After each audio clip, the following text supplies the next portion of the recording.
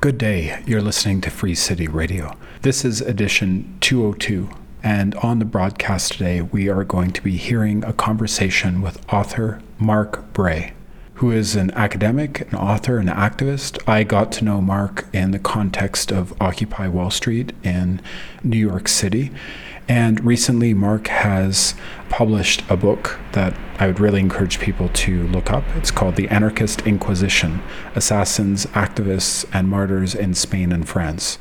This book looks at the ways that the realities of anarchist direct action against power structures in Europe at the end of the 19th century really shaped a lot of important ideas around what insurrectionary politics can achieve, and also how other political formations respond to the repression of anarchist action by the state. The book looks into coalitions that were built to support those anarchists who took direct actions in both Spain and France. The book is described this way: The Anarchist Inquisition explores the groundbreaking transnational human rights campaign that emerged in response to a brutal wave of repression unleashed by the Spanish state to quash anarchist activities at the turn of the 20th century. Anarchist bombings in theaters and cafes in the 1890s provoked mass arrests, the passage of harsh anti-anarchist laws, and executions in Spain and France. Yet, far from a marginal phenomenon, this first international terrorist threat has profound ramifications for the broader development of human rights, as well as modern global policing and international legislation on extradition and migration. I think Mark's coming at these topics from an important lived experience as an activist, and I thought it would be interesting to talk to Mark about his work more generally and this recent book called The Anarchist Inquisition.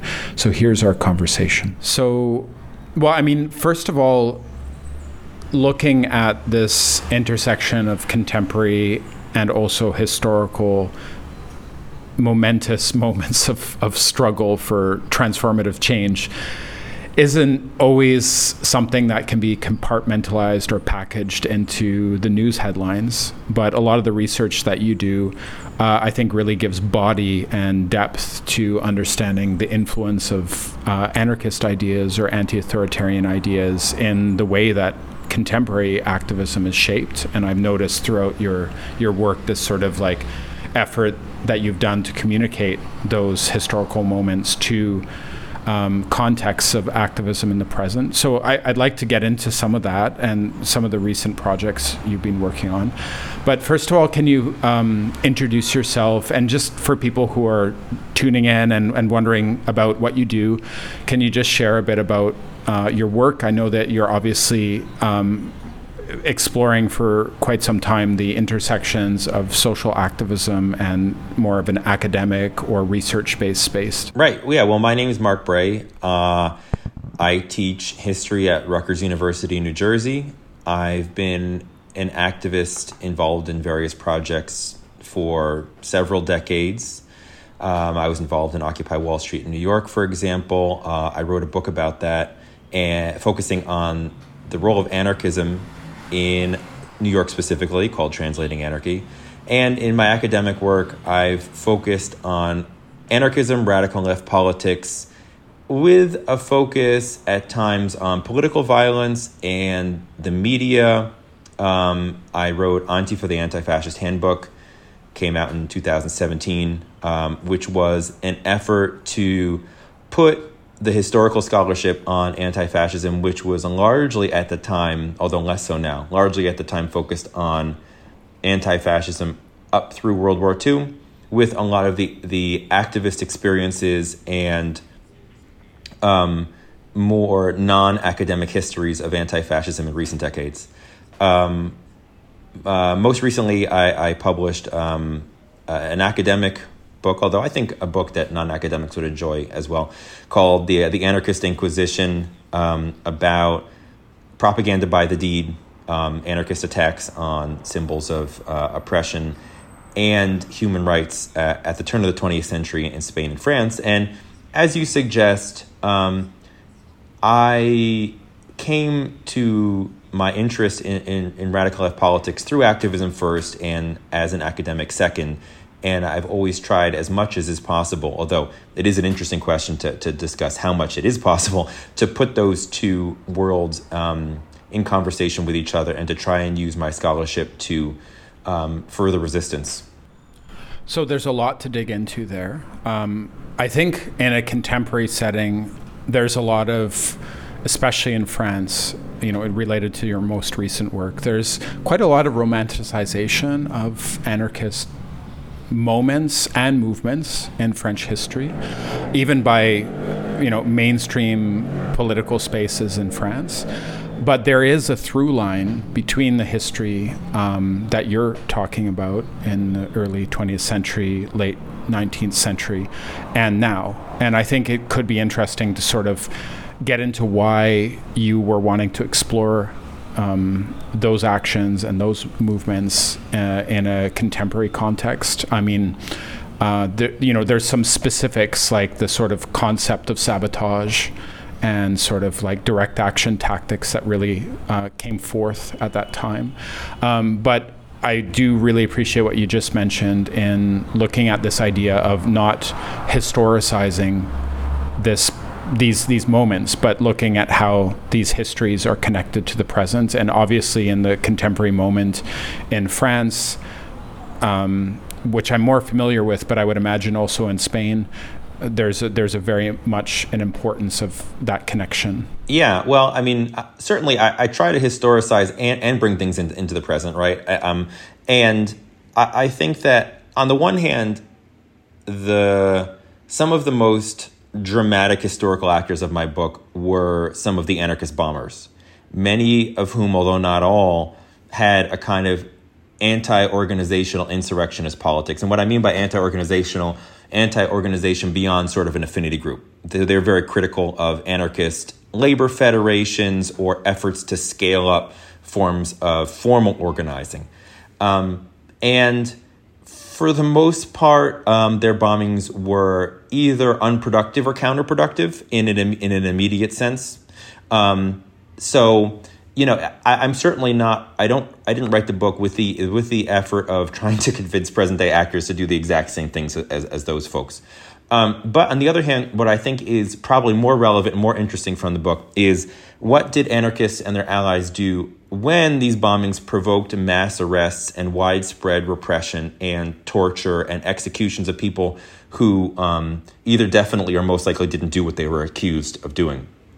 And that, I think, was an interesting and largely successful era from the mid-1890s up through the first decade of the 20th century of coalition building between anarchists and Republicans and sometimes socialists in Spain, particularly in France, and across the Americas to varying extent, to try and argue that, even if you're not an anarchist, even if you hate what these bombers are doing, this wave of repression is giving the state the carte blanche to expand its repressive apparatus to the point where it will eventually target anyone who's doing something that they don't like.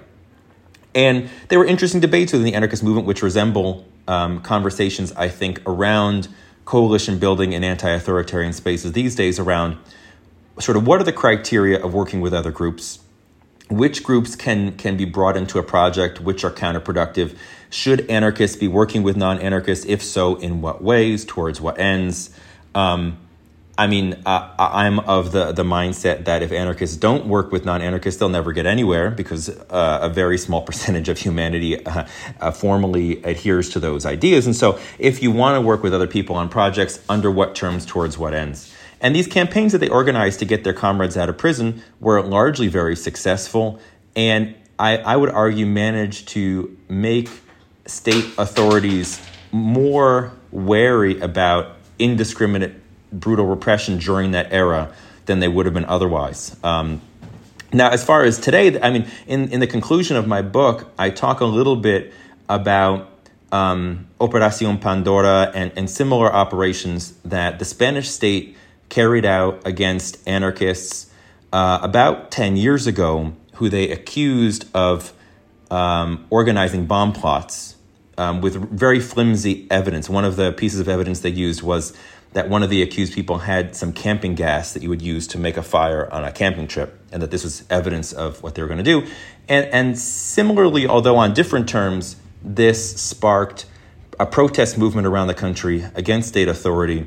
But whereas what I find interesting is what they would say back 100 years ago is these people are innocent, let them go. An interesting kind of version of that slogan that came up in the modern campaign was saying, ni inocentes ni culpables, neither innocent nor guilty. Like basically, to hell with what the state has to say. We want them out of prison, whether they plan to blow these things up or not. Which is, I think, an interesting conversation starter around what is the orientation of anti-state actors towards state claims, both in terms of trying to delegitimize state claims, but also in terms of trying to accomplish a very real goal of getting people not in prison. Nevertheless, so I try to put those two things in conversation, and there still are anarchists today who adhere to a similar kind of politics and even sometimes blow things up. But it's much less of a part of the movement than it was 100 years ago. So I think it could be interesting for people to, like, maybe if you could get into one of those historical examples a little bit, maybe just tell the story, because you spent so much time researching that. Yeah. That would be great. I mean, for my story, I'm going to focus on two incidents that represent a beginning and an end of the specific story that I tell. The first is El Proceso de Montjuic in 1896, where a bomb is thrown into a religious procession in Barcelona.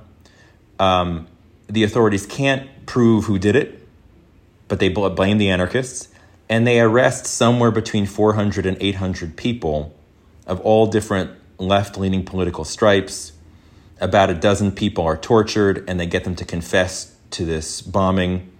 And this sparks an unprecedented campaign in the interest of what organizers called the rights of humanity, that for people who are interested in French history and politics, got a big boost of momentum after the Dreyfus affair started in France, because a lot of Spanish activists, and for those who are unaware, the Dreyfus affair, as quickly as I can say, is when the Jewish captain Alfred Dreyfus in France was accused of treason. He didn't do it, but he was charged anyway.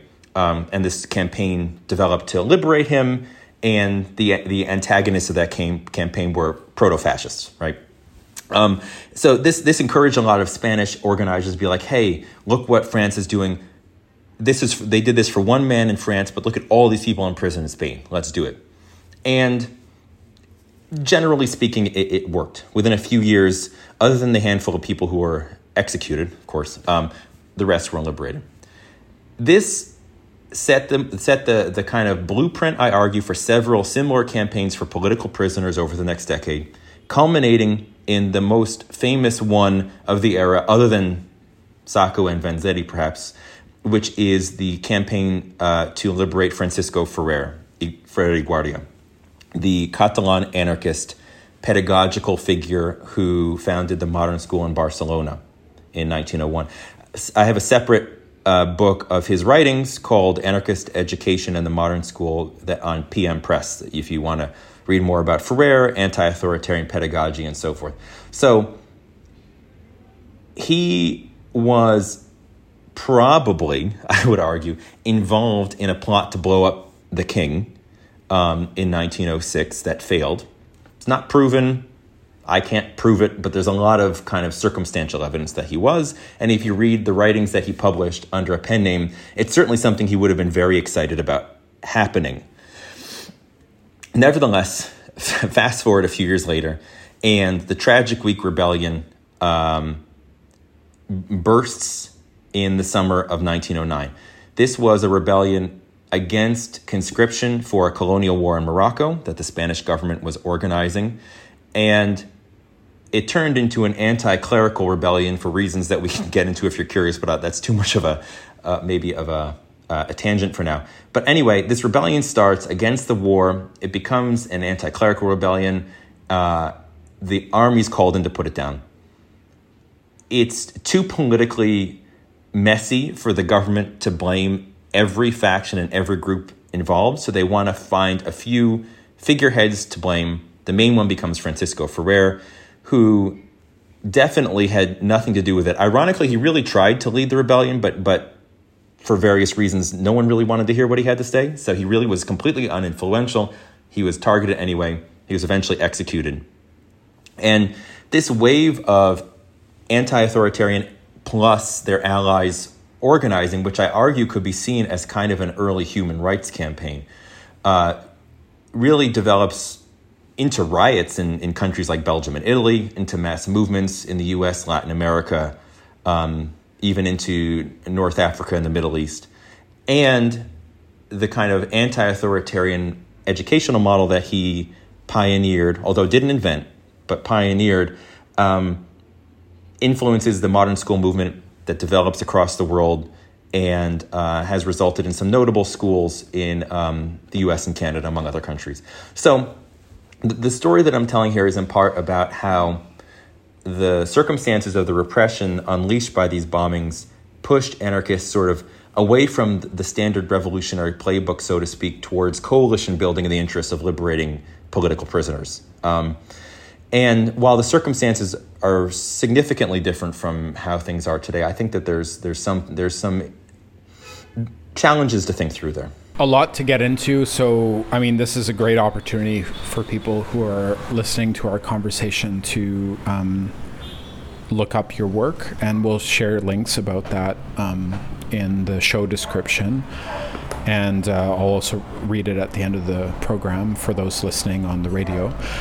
But in terms of understanding, there's a lot of, I think, conceptual depth here. If we think about the ways that direct action politics or campaigning, beyond campaigning, even just direct actions, create a lot of political space, shake up what is expected for political actors to participate in terms of protest, in terms of how society deals with political conversation. And obviously this period in Western Europe is extremely influential for a number of reasons. One of them being, of course, the colonial power of Western Europe.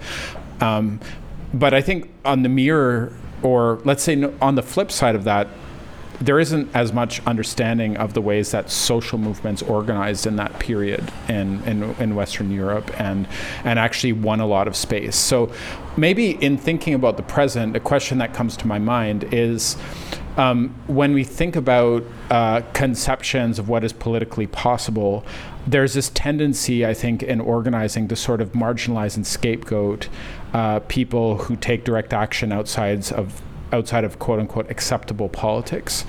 And then there's a tendency on the side of radical underground networks to sort of reject a sort of conceptual work or coalition building work often that looks at broader efforts. So I think like a lot of what you brought up is maybe not necessarily won't draw a conclusion about today, but there's some really important through lines between what you're talking about and now. So I'd love if we could open up a bit of space for you to share what this all leads you to think about in the current context. Yeah. This is maybe a bit more based on my political experience than my historical research per se, but I think that the question for me with coalition building often is, on whose terms is the coalition built, and what roles do the different actors play in determining what the coalition does? And so like those kinds of, I think, structural and strategic questions are kind of the prerequisite for me to think about what kinds of coalitions would allow me to practice my politics with others versus others that would make me feel like maybe I am, to put it maybe overly dramatically, cannon fodder for someone else's agenda that doesn't actually serve my visions of social transformation.